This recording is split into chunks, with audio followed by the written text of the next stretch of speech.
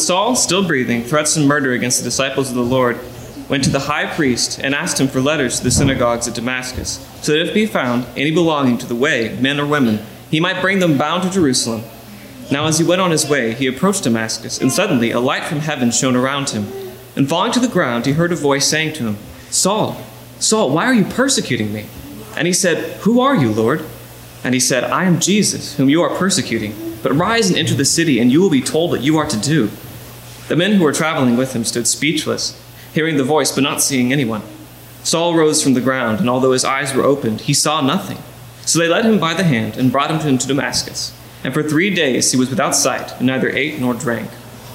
Now there was a disciple at Damascus named Ananias. The Lord said to him in a vision, Ananias. And he said, Here I am, Lord. And the Lord said to him, Rise and go to the street called Straight, and at the house of Judas look for a man at Tarsus named Saul, for behold, he is praying. And he has seen in a vision a man named Ananias come in and lay his hands on him so that he might regain his sight. But Ananias answered, Lord, I have heard from many about this man, how much evil he has done to your saints at Jerusalem. And here he has authority from the chief priest to bind all who call on your name. But the Lord said to him, Go, for he is a chosen instrument of mine to carry my name before the Gentiles and kings and the children of Israel. For I will show him how much he must suffer for the sake of my name.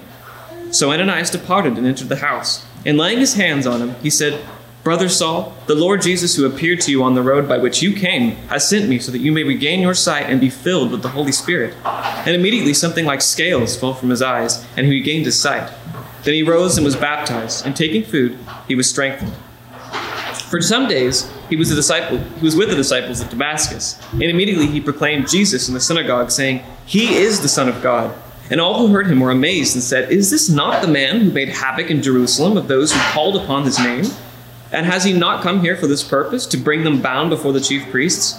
But Saul increased all the more in strength and confounded the Jews who lived in Damascus by proving that Jesus was the Christ. I want to do a quick contrast on this text. If you have your Bibles open them to Acts 9, and we're going to look at verses 1 through 22. Let's look at verse 1.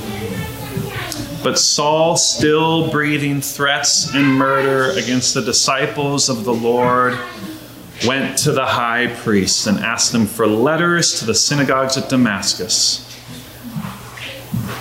so that if it be found any belonging to the way, men or women, he might bring them bound to Jerusalem.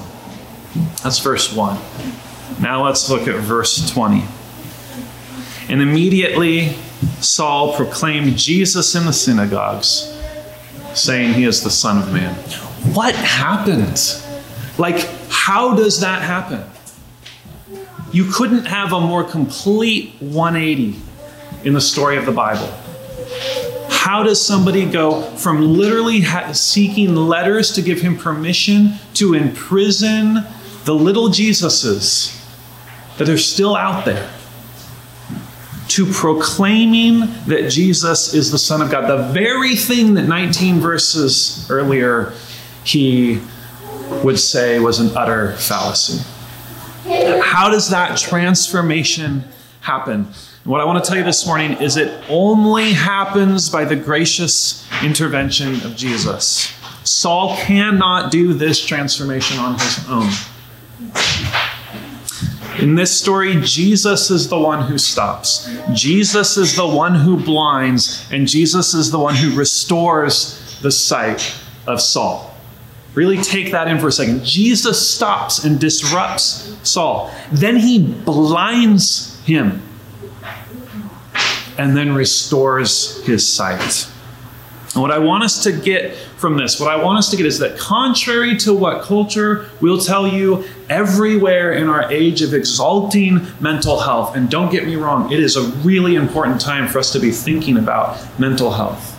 But you will not change yourselves from within on your own. No journey of self-discovery, no psychological handbooks. None of that is going to pull you out of your own confusion. The only thing that will pull you out is Jesus Christ, the truth and the light. So we can be introspective. We can dig deeper. We can uncover. But it is only Jesus that will redeem us. Probably, if you've been a Christian for a while, which many of you have, you will realize that this is a story that we call the Damascus Road. And a lot of people will say, hey, I had a Damascus Road moment, right? And then I came to faith. What they mean is they had a moment of divine intervention where they heard from Jesus, something supernatural happened. And then some people go, well, wait a second. I haven't had my Damascus Road moment. What's going on? What's God waiting for? If he exists, why hasn't he appeared to me like he appeared to Saul? Well, what I'm here to tell you today is that this story is a Damascus Road moment for you. There's no way you could read this. If you believe that this is true, there's no way you could read this and say, you would have to ask yourself, how is this biography possible if Jesus isn't real? How does that kind of transformation happen if Jesus isn't real? Think about it. What does Saul have to lose? Like, what's the motivation for this transformation if it was just his own internal mission of self-discovery? He has nothing to lose. What would cause him to change sides? Unless he was to simply realize irrefutably, he couldn't shake it, that Jesus is real. He's real. Why else would he change teams from power to weakness, from persecutor to persecuted, unless he was convinced beyond anything you could shake out of him that it was the truth? I mean, let's just be honest for a second. Like, do we admire that conviction? Do we stand there and face God and go, no matter what you do to me, I can't admit, I could never say you're not real. I know beyond a shadow of a doubt, it's completely sure in my body that Jesus is real. So this is, for anyone hearing this, this is a Damascus Road moment. This is Jesus appearing in the most real way he can to us reading this story and saying, I am real. But what we'll see is that this story is not so much like a sudden transformation of Paul as it is a complete surrender. Okay? The Damascus Road conversion is less about being a sudden transformation. Oh, Jesus appeared to me and like changed me. How some people think about baptism. I'm going to come out of the water and I'm going to be good. Right? I'm going to go from bad before to good after. I cannot wait for that. Jesus, get in me. Get your spirit in me. Let's change this. Right? Change me. But what if we viewed this story as a complete surrender? Saul's name is later changed to Paul, and Paul talks about his thorn in 2 Corinthians 12:7. He talks about it's either a flesh problem, something going on with his body that gives him aches and pains or reminds him of his vulnerability, or it's some kind of sin temptation that sticks with him. He talks about being a messenger from Satan to keep me from being conceited, which means to be full of myself. Paul is encountering and having to deal with heartache and hurt even after he completely surrenders way later in his life. And he says it's to keep me from feeling too full of myself. I have to realize that I always need Jesus. So sanctification, I've been learning it, guys. I have been, more than you know, I have been experiencing this text this week. And sanctification comes in layers. You think you're through it. You think you're through whatever the thing was that breaks you down into tears. You think you're through the heartache. You think you're through it. I've overcome that. I got through that. I'm out on the other side. And then you get hit with another wave. My sin is not gone. I'm still prideful. I still struggle with that thing, but I just manifest it in a new way now. I'm now coping in a new way, but I still want more for me. And it should be just a tremendous grace for us this morning to realize It was for Paul too. We always need Jesus. And he says, you know what? That keeps you from becoming arrogant. That keeps you from becoming superior. So what we'll see in this story is that Jesus takes Saul on a story from spiritual blindness into real blindness. He makes the spiritual a reality for him. He puts him into a dark place of being out of control. But it's brought on by none other than his glorious light, his overpowering grace. It did not matter how many people Saul had to kill. Jesus would not stop pursuing him. How beautiful is that? How many people did Saul put in prison, watch as they were stoned to death like Stephen? And Jesus is pursuing him and he blinds him, and this blindness is a love story. Saul is blinded by grace, blinded by it.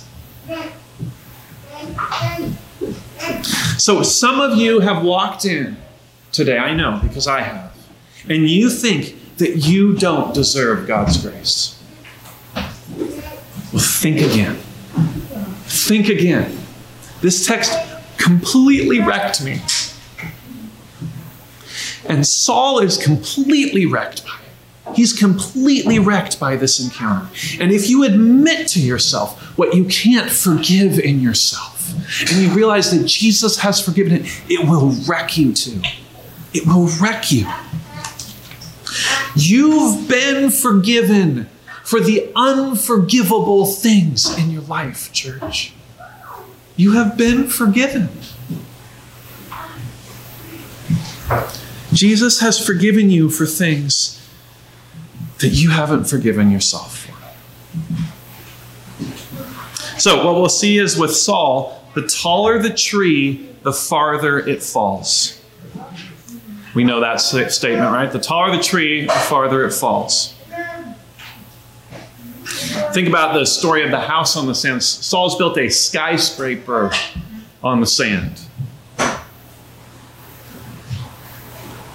And the more of a stronghold you build up against Jesus, the more wreckage there is when his love takes hold of your life. So why is there such a far fall for Saul? Well, Saul, for starters, yes, we know he is implicit in these murders, complicit in these murders. But for starters, Saul is a hypocrite. Rewind, I'm sure we don't all remember this. Rewind a little while. And if you remember at the story of Peter and John being thrown into sort of prison by the Sanhedrin, there's an argument that happens between the Sanhedrin and a teacher named Gamaliel. And Gamaliel, in that story in Acts 5, 34 through 39, is actually a voice of moderation. So he's saying, hey guys, let's calm it down a little bit. Let's back off of the anger, of the fury. And let's just take this one step at a time. But Saul is nothing like Gamaliel at the start of this story, is he? Still breathing threats and murder against the disciples of the Lord, Saul goes to the high priest and asks him for letters of extradition. He basically says, these ones got away. Give me a letter that gives me permission to just go capture them all back. The ones that got away, I need to be able to go get them because they deserve to be in prison. Saul is fanatical. But Saul thinks he's right. At the beginning of the story, he's completely sure that he's right.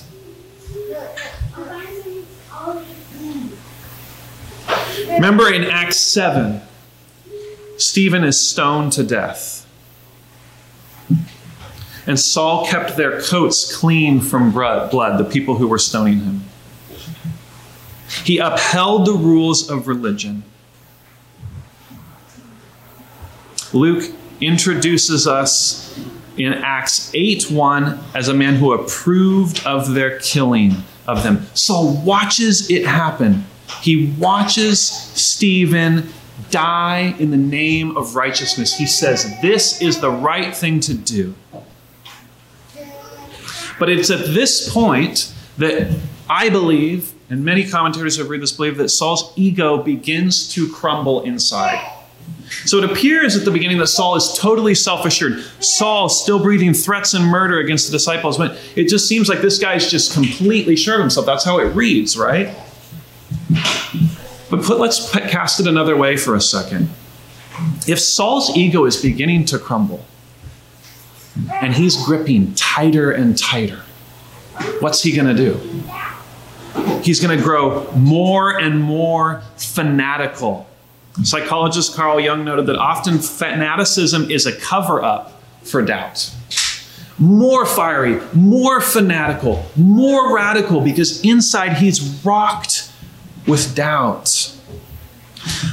Because he sees Stephen, and when Stephen is stoned to death, Stephen, whose face looked like an angel, Stephen prays, "Lord Jesus, receive my spirit." And then he says the very same thing Jesus says. He says, "Lord, do not hold their sin against them." Who dies like that? Who dies like that? Saul can't get it out of his mind. So when Saul's on the road, he's already blind. He's blind with rage. He's a broken man, and he doesn't even know it yet. So what Jesus is really doing is he's kicking the final leg out from under the stool for Saul, right? You don't realize this, but I'm blinding you for your own grace, Saul. The only way we're going to get better is if we first get worse a little bit, because you need to see what's so wrong in your life.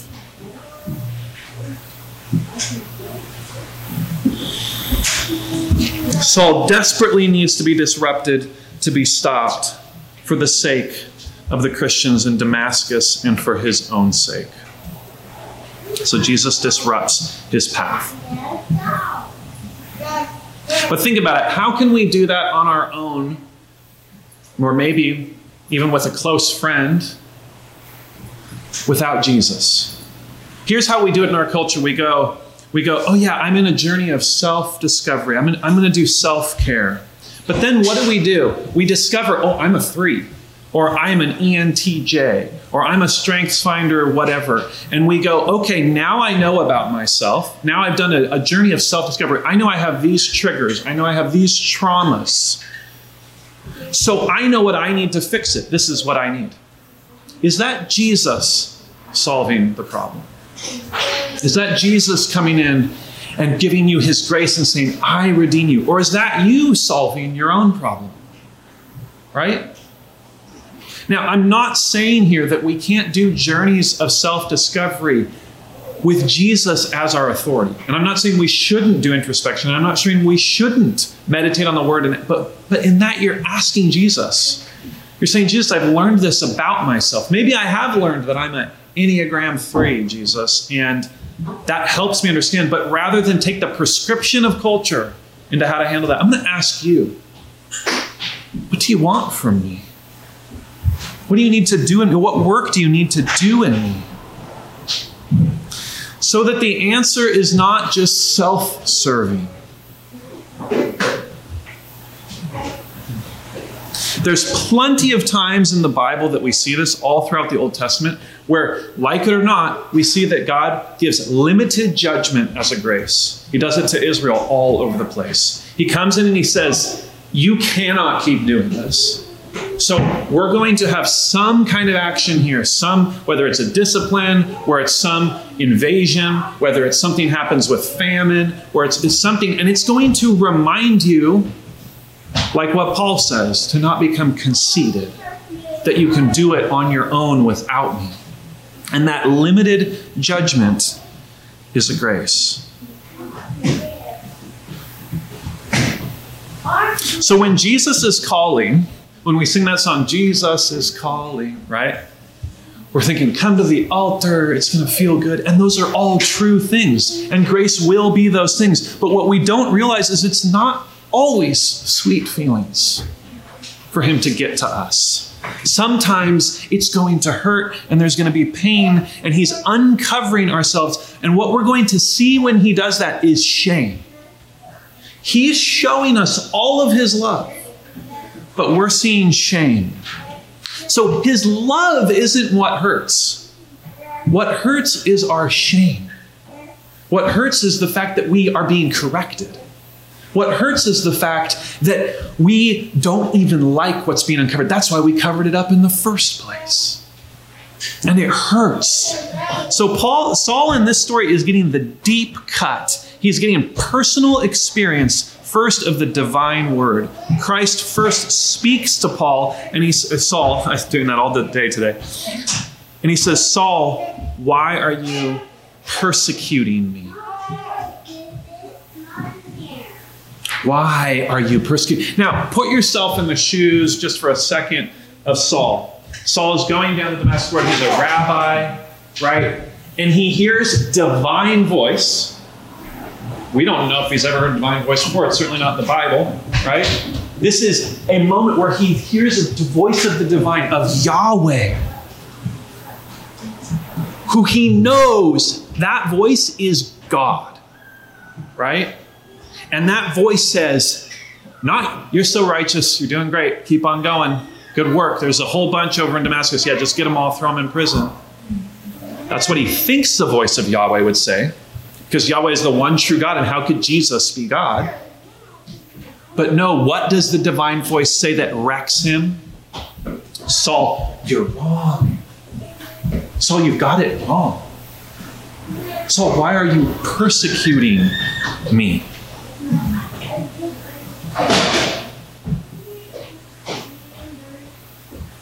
And so we think, okay, well, again, John, Damascus Road moment, maybe God's going to come to me. Actually, I pray that he would come to me and just like speak from the heavens. That would be so much easier. So we're hoping for these acts of God. There's a clause in contracts. If you ever read a contract, which I don't recommend it, they're not fun to read, but if you ever get down, there's a clause that will always say force majeure. And force majeure means acts of God, right? And it's always this clause in the contract that like excuses everybody if something that's like an act of God happens, a flood, or a meteor strikes the office, or whatever, right? That's an act of God. So we think in ourselves, okay, if God's going to intervene, it's going to have to be like an act of God, right? It's going to be something like a meteor. It's going to be something like blinding light coming down from heaven. But I think that screws us all up. God is divinely intervening all the time in our lives. If you get personal with the Word of God, he will mess you up and clean you up. Let me say it again. He will mess you up and clean you up. So don't leave right after he messes you up. Stay, and he will clean you up. This is all throughout the Bible. If you look at any of the Psalms, I'm going to read something later in this sermon. It's always going first down into the deeps with God, praying out to him, and then waiting in faith for him to lift you out. Because remember, Paul will later write in Romans that it doesn't even take a word from God, much less divine light. It only takes seeing nature to realize that God has intervened in the world and that he exists. Romans 1:20, I've read this plenty of times, you guys. For his invisible attributes, namely his eternal power and divine nature, have been clearly perceived ever since the creation of the world in the things that have been made. So they are without excuse, they meaning the world. We're just to wake up in the morning puts us without excuse at admitting the nature of a God, a creator God.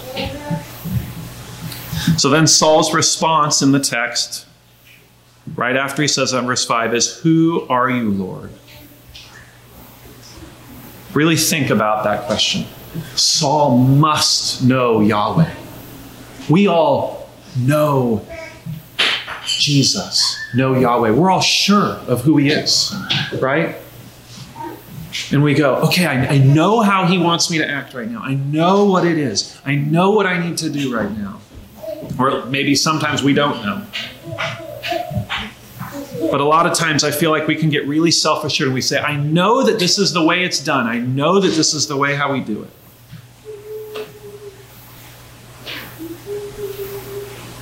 But God intervenes and disrupts him just simply with the statement of who he is. It's like Moses at the burning bush here. where God says, I am that I am. Just like reckon with me because I am. And I'm so big and so powerful and so glorious. Who are you, Lord? And he says, I am Jesus who you are persecuting. I am Jesus who you are persecuting. John Stott writes that Jesus so identified with his followers that he felt their pain and identified with their persecution and asked Saul why he was persecuting God in essence. So just put yourself again in Saul's shoes for a second. You're God's biggest fan. You have read all his books. You go to all his shows, right? And he meets you and he says, why are you killing me? Wouldn't that give you an identity crisis? Like, wouldn't that make you feel like, what? Like, I'm your biggest fan. Like, I now feel like dirt. My whole life has been about you, worshiping you, thinking about you, following you, liking all your tweets, whatever. Like, I'm into you, and you're not into me. That would send Saul into a total spiral. And then, this is odd, right immediately after that, Jesus says, but rise and enter the city, and you'll be told what you are to do. Rise and enter the city, and you'll be... So, wait, Saul, you're totally wrong, but keep going. You're totally wrong, but keep going and let me tell you what to do. Now, I had to think this out for my life for a second. Saul is going, or Jesus is saying, yes, you feel broken. Yes, you're all messed up inside. Guess what I want you to do? Keep heading in the same direction you're heading in. But this time, listen to me. That's harder. That's harder than turning around. That's harder than bailing out.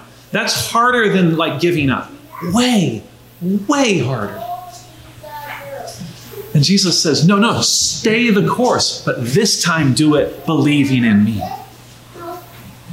And that, guys, is a window into the process of Christian transformation. That's what it's like. That's the sanctification process, as we call it.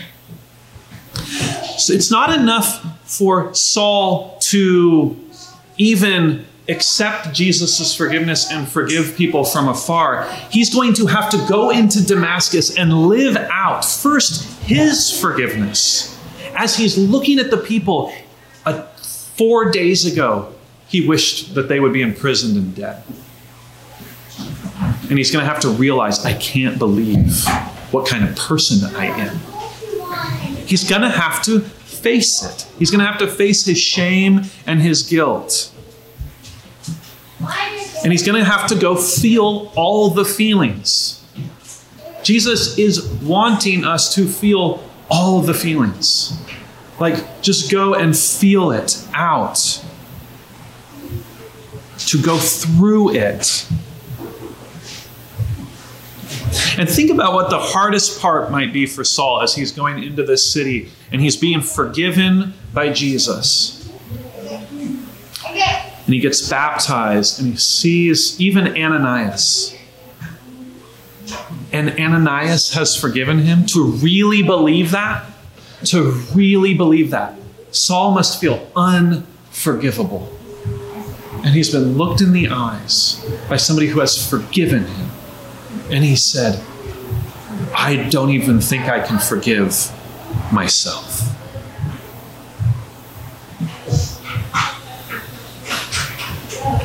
So what happens when the spiritual blindness and the physical blindness connect? What happens when God takes in his divine grace and makes our spiritual reality a physical reality? He's there to teach us something. He's there to convince us of some of our deep personal issues with God. Because we need convincing. We're not done yet. We want to be like, I've repented, I've said the words, I know I've done it. And now can we get on with it? Like, this hurts, Like, you're a God of grace. I'm forgiven. Can we get on with this? Yes. Yes, you can. But full repentance does not always look like what we think it looks like. Full belief and faith sometimes entails a lot more than we think. But look at what the amazing thing about this is. On the back end of this is that Saul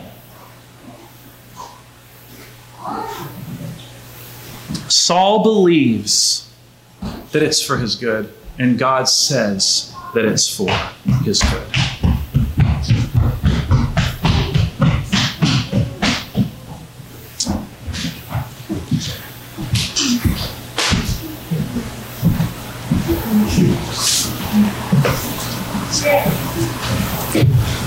Let's just dive in for a second. Guys, I'm taking you into stuff that maybe not all of you are identifying with today. Maybe you don't have this going on with you right now. So maybe this is like note time. Or maybe some of you are dealing with real, actual pain that you're having to go through. And you're saying, I need to figure this out. Here's what I'm talking about. I'm talking about like when toxic behavior, which is a spiritual blindness, can become the pain of a broken friendship or a divorce. That's spiritual blindness matching up with physical blindness. Physical blindness is I was out of control of my own self. Now I feel totally out of control of everything, right? Things that have happened outside of my control that have put me totally out of control. When Saul is blind, he has to be led by other people. He has no control anymore. A guy who fancies all of his power as being something he can handle finds out he's misused it. And now he has to deal with the reality. That's part of his journey. It's when serial complaining at work suddenly becomes, I got fired. That might be spiritual blindness matching up with physical blindness. It's when idolatry or addiction becomes a prison of guilt and shame.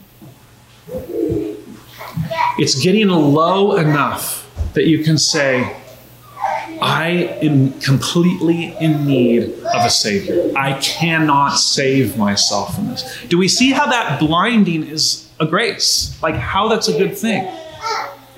God is not here to say, shame on you, I want you to be down, get down. But sometimes we are saying, I can't get up. I can't walk with you. I haven't forgiven myself.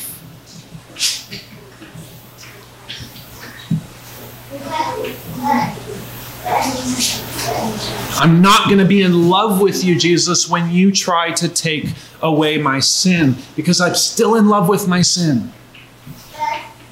So this is why Jesus is the stumbling block that is also called the door.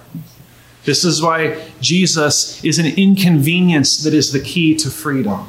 This is why Jesus is a catastrophe that is the call, right? When the call of Jesus comes to people, it is an utter disruption on their life.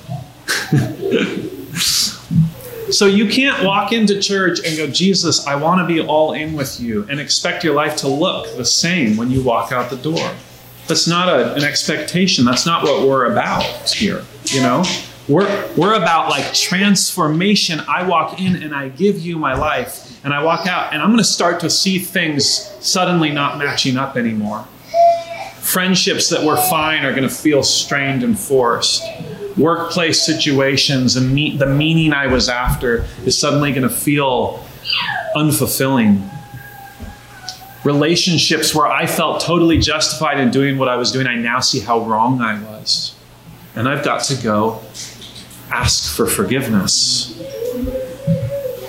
And it's that disruption that is the seed for repentance. God calls us and woos us, but we have to confess and return. See, Saul's fall would be much different if he wasn't a skyscraper on the sand. But he'd gone for so long.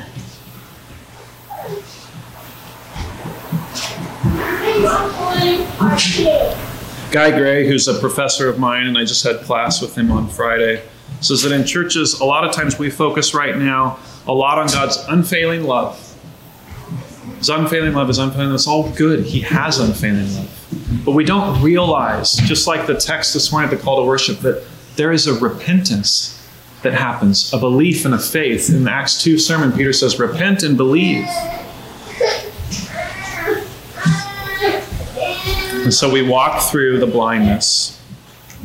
I've talked about this quite a bit already.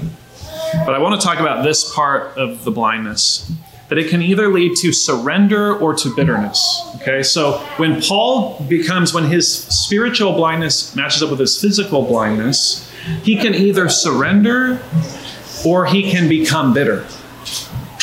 He could go to Damascus and wait for Ananias, or he could turn and go back to the Sanhedrin and just be this bitter, blind, tyrannical Pharisee. Saul is actually at a crossroads here. Fortunately, we see him surrender. In Acts 22, Paul talks about this experience as Saul. And he recounts the conversion event. It actually happens 2 other places in Acts. And he says, I could not see because of the brightness of that light. I could not see anymore because of the brightness of the light. Think about, we were reading at the dinner table about the story of Cain in a children's Bible. And what happens to Cain, right? He offers an offering. It's not as good or whatever, or something's wrong with it. Something's wrong with him. And Abel's offering is taken. And Cain gets bitter. He says, God, why don't you love me? Like, why didn't you take my offering? And then God meets him where he's at and talks about the state of his heart.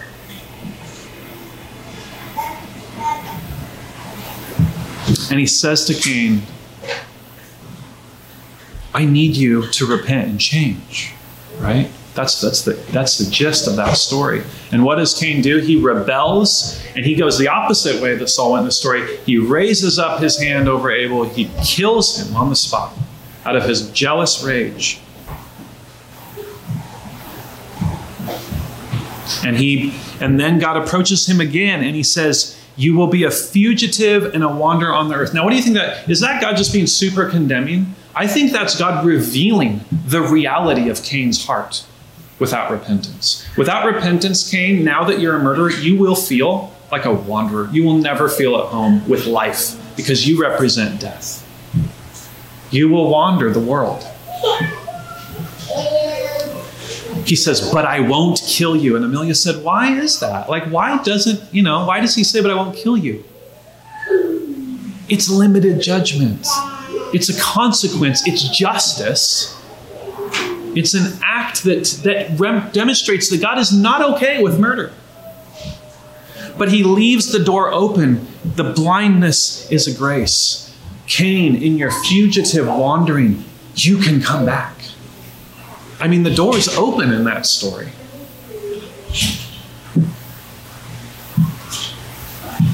Later in Acts 26, Paul recounts the story, and he says it this way. He says that Jesus was saying, Saul, Saul, why are you persecuting? It is hard for you to kick against the goads. Now, what are goads? We don't know what those are. It would have been of an idiom that was used in that time about a young ox that's being trained to plow a field. And what they would do is they would hit these sharp sort of paddles against their back legs to train them to go in a straight line, to train them to pull the plow. He says, why are you bucking up against the God of the universe? It's hard for you when you do that. Your life gets harder when you kick up against me. And gosh, that just rings true, doesn't it, with sin? Sin just makes things worse, doesn't it? You sin a little bit, and then a lot of times you get so enraged, like Saul does, that you just sin more. Because now you're embarrassed about your sin. Now you're ashamed of your sin. Now you feel worthless. And now you get angry. And you sin and you pile sin on sin and sin. That's how it works. And Jesus says it's a losing battle. You're digging yourself deeper and deeper into a hole. Let me help you. Let me help you by letting things fall apart. I want you, another way of saying this is, Saul, I want you whole. Until you're whole, there's no point in getting up again. Like, let's do this now. Like, let's mend this. Let's get you put together now, and let's get you whole. There's a lot of similarities in this story between Saul and Jonah. Jonah also is in darkness for 3 days. Jonah also rebels against the true nature of God because what he thinks is true, right? Jonah thinks that Israel is the chosen nation and that Assyria and Nineveh are awful, horrible people and they don't deserve God's grace because they're wrong.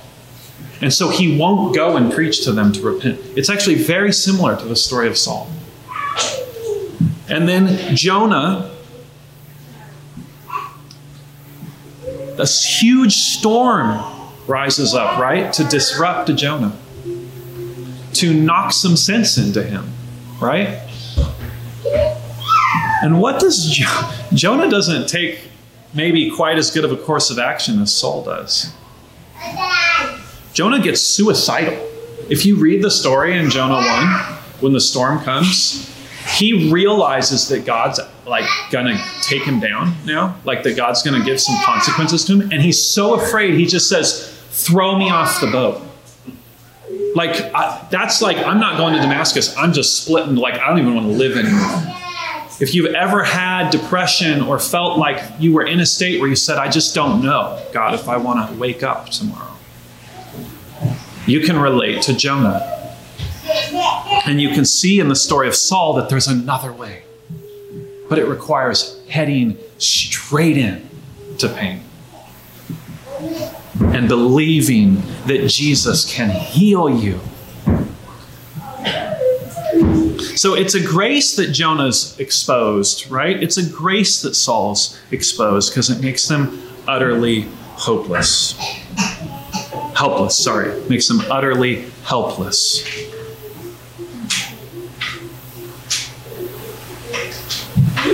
And then both Saul and Jonah in the whale are in a season of fasting, right? Jonah's not eating anything down there. Not drinking anything except salt water. Saul deliberately fasts when the blindness hits, which would have been a thing for a Pharisee to do, right? Like, I'm going to fast and contend with God. I'm blind. Not only am I blind, but I'm wrong. God, like, I'm going to fast penitently.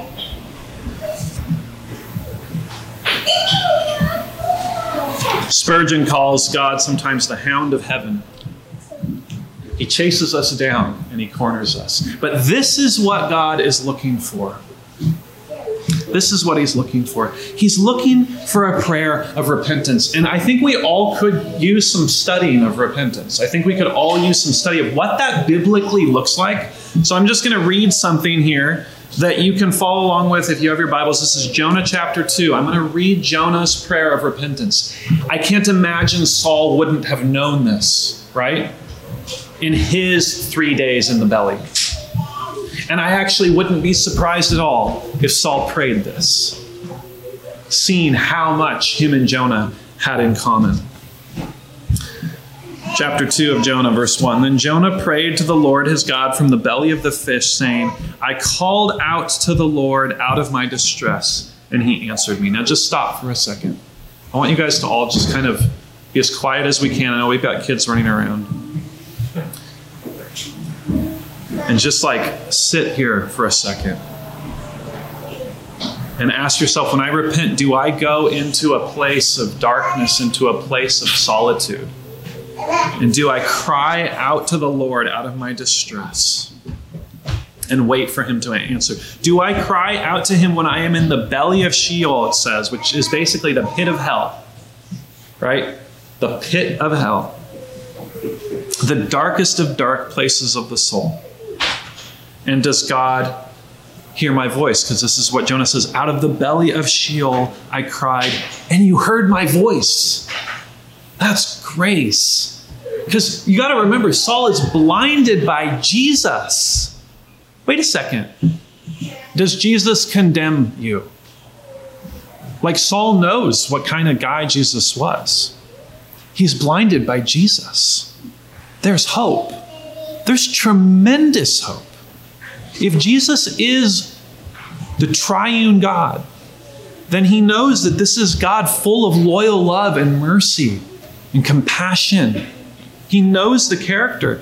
And so like Jonah, he says, from the pit of the grave I cried and you heard my voice, for you cast me into the deep, into the heart of the seas, and the floods surrounded me. All of your waves and your billows passed over me. Then I said, I am driven away by your sight, yet I shall again look upon your holy temple. I am driven away from your sight. That's a realization of the reality of sin. You check it, you realize it, you say it's a real thing, I did that. But you say, I am not that. I did that, but I am not that. Because I'm calling out for you, God. I shall again look upon your holy temple. This is repentance. The waters closed in over me to take my life. The deep surrounded me. Weeds were wrapped around my head, and at the roots of the mountains, this means at the sea floor, right? I went down to the land whose bars closed upon me forever. I feel like I'm in a never-ending prison. I mean, big feelers can identify with this stuff. Oh Lord, my God, yet you brought me up. You brought up my life from the pit. When my life was fainting away, I remembered the Lord, and my prayer came to you into your holy temple. Those who pay regard to vain idols forsake their hopes in steadfast love. That's Jonah. That's Saul saying, whatever I was after doesn't matter. I see now. But I, with the voice of thanksgiving, will sacrifice to you what I have vowed I will pay. This is like the opposite of when your plane's got turbulence. I don't know if you've ever done this. Your plane's got really crazy turbulence, and you're like, God, just get me on the ground. I'll do whatever you want. Or you had a near car accident, or just something terrible.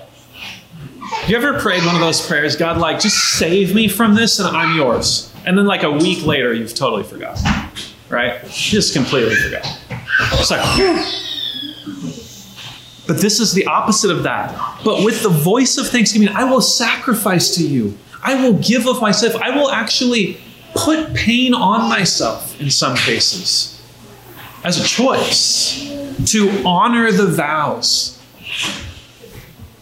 What I have vowed I will pay. Salvation belongs to the Lord. And the Lord spoke to the fish, and it vomited Jonah out upon the dry land.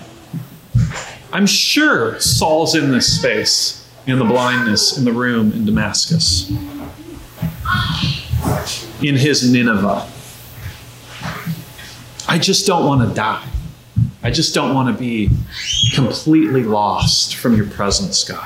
What could be worse? In the Hebrew idiom, in the Old Testament especially, all throughout, John does this a lot in the New Testament, there's a huge dichotomy between darkness and light. There's a huge contrast between darkness and light. And darkness is the sea, it's chaos, and it's generally, we could equate it to not just chaos, but confusion. The power of the confusing world. I mean, nature at that time was not an orderly, scientific, beautiful thing we watched on televisions. Nature was scary. Nature was I'm going to die out here in the dark. And so it was a world of chaos, but it's also, I think, a picture of the human mind and our emotions apart from God. I want to say that again. It's our human mind and emotions apart from God. When we get in that space of darkness without Jesus, we can't find our way out of the maze. But again, as my professor said on Friday, and it spoke to me, he said, the gospel of Jesus shines brightness in the darkest places. That's what we're about. That's what we're a people of. So this is the revelation, and it's a personal revelation. Paul says, I made the choice and I did not consult with anyone. I didn't ask people's opinions. I didn't look at the reviews of the church, of the Christians, of this religion. I didn't I just knew. I knew because I met Jesus personally.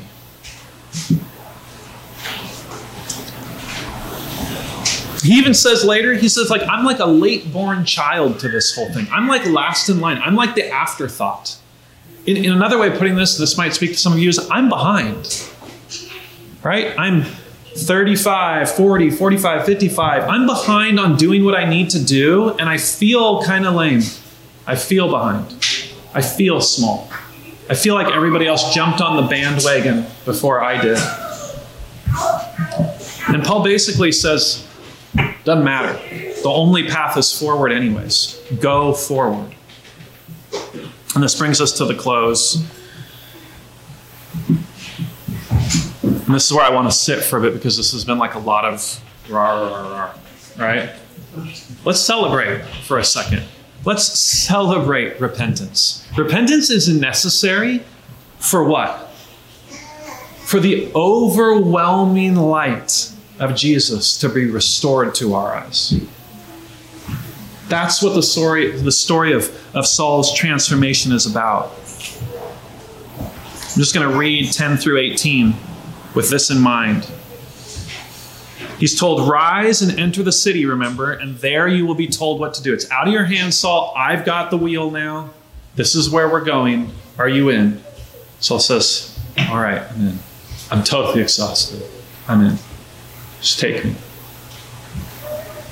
Now there was a disciple at Damascus named Ananias. The Lord said to him in a vision, Ananias, and he said, here I am, Lord. And the Lord said to him, rise and go to the street called Straight, and at the house of Judas look for a man of Tarsus named Saul. For behold, he is praying. And he has seen in a vision a man named Ananias come in and lay his hands on him so that he might regain his sight. But Ananias answered, Lord, I have heard from many about this man, how much evil he has done to your saints at Jerusalem. And here he has authority from the chief priest to bind all who call on your name. But the Lord said to him, go, for he is a chosen instrument of mine to carry my name before the Gentiles and kings and the children of Israel. For I will show him how much he must suffer for the sake of my name. So Ananias departed and entered the house and laid his hands on him. He said, Brother Saul, the Lord Jesus, who appeared to you on the road by which you came, has sent me so that you may regain your sight and be filled with the Holy Spirit. And immediately something like scales fell from his eyes, and he regained his sight. Then he rose and was baptized. Saul discovers the most important thing in his life in this moment. That Christianity is not a religion, it's a relationship. Guys, if we want one line to witness, not just to ourselves first, but to our communities, that might be the line. I'm not inviting you to check out a religion. I'm sharing with you a relationship. This relationship has been so good for me. It brings me hope. It's gotten me through my darkest moments. So I'm not a Christian to be in the religion. I'm a Christian because I've met Jesus and I love him and he loves me. And without him, I couldn't possibly be where I'm at. I couldn't possibly find joy and happiness. I couldn't celebrate my life with all of the things I've done. When I lay there in bed at night and I remember my life, I could not possibly celebrate if it weren't for Jesus forgiving my sins. Think about this, like Ananias had his own journey that he had gone through. Like, we don't think about this with the minor characters. How did Ananias get to where he could forgive Saul like that? Ananias has gone through his own journey. He's converted to the faith. He's met Jesus. He's been through all of this. And so he can come, and when Saul opens his eyes and scales fall, and the first person he's looking at is the angelic face of Ananias. That's his second Damascus Road moment. Now he's looking at the face of Jesus, saying to him, you are forgiven. You're my brother. You're my sister. It's gonna be okay. That is our role as a church. That's how we get to celebrate, is to just celebrate by giving out that kind of forgiveness. Because that's what Jesus did for us on the cross. He is incarnated. He had a face. He could look on his disciples. He could look at the people next to him on the crosses. And just in that moment, that deepest moment where he's literally about to die for those sins, he could say, I will see you in heaven. And they know that they will because they're looking in his face. That's communion. That's what we do in the Christian community. And of course it has a cost. Of course Ananias is going, are you for real? This guy has been killing all of us. He's got warrants out for the rest of us. And you're telling me to go to his house and make him not blind?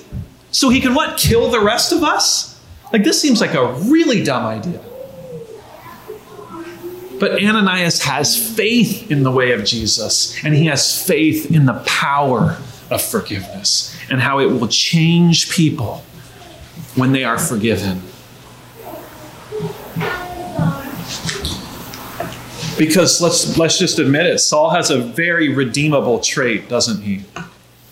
You might think, oh, there's nothing good about this guy. No. Saul has an incredible trait. I envy it.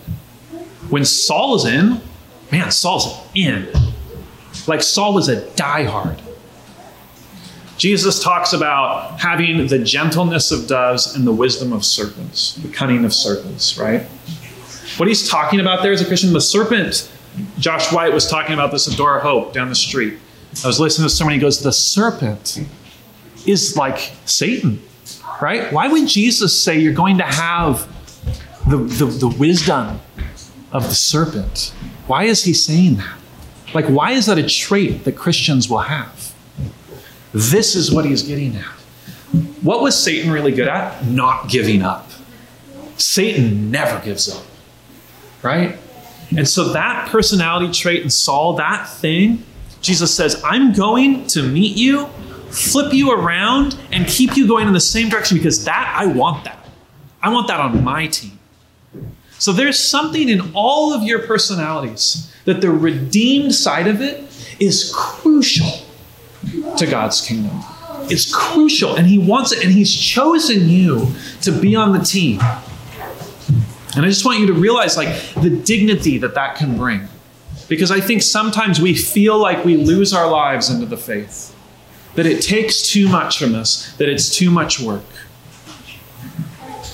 And maybe the applicational prayer we should pray, and then I'm just going to close in prayer here, is something that I just took to heart this week and said, maybe this will be my fasting prayer, is to go through Jonah 2 and just actually put myself into it, right? And admit where I'm wrong and seek the necessity that I must have Jesus in my life. I can't do today without him, not because like he's going to fix all of the problems, but because I've already made too many problems in the past to even live today without him. He removes my shame. He removes my guilt. And now out of that, pray the prayer, what shall I do, Lord? What shall I do? Because this is what Saul later says he said to Jesus. It's funny how all these different accounts are here, and in different accounts there's certain words added as he recalls it. Who are you, Lord? I'm Jesus. And then he says, what shall I do? Rise and enter the city, and you will be told what to do. Go forward, the next step, do the next thing. Now, Lord, what shall I do? What shall I do? What is like Jesus to do today?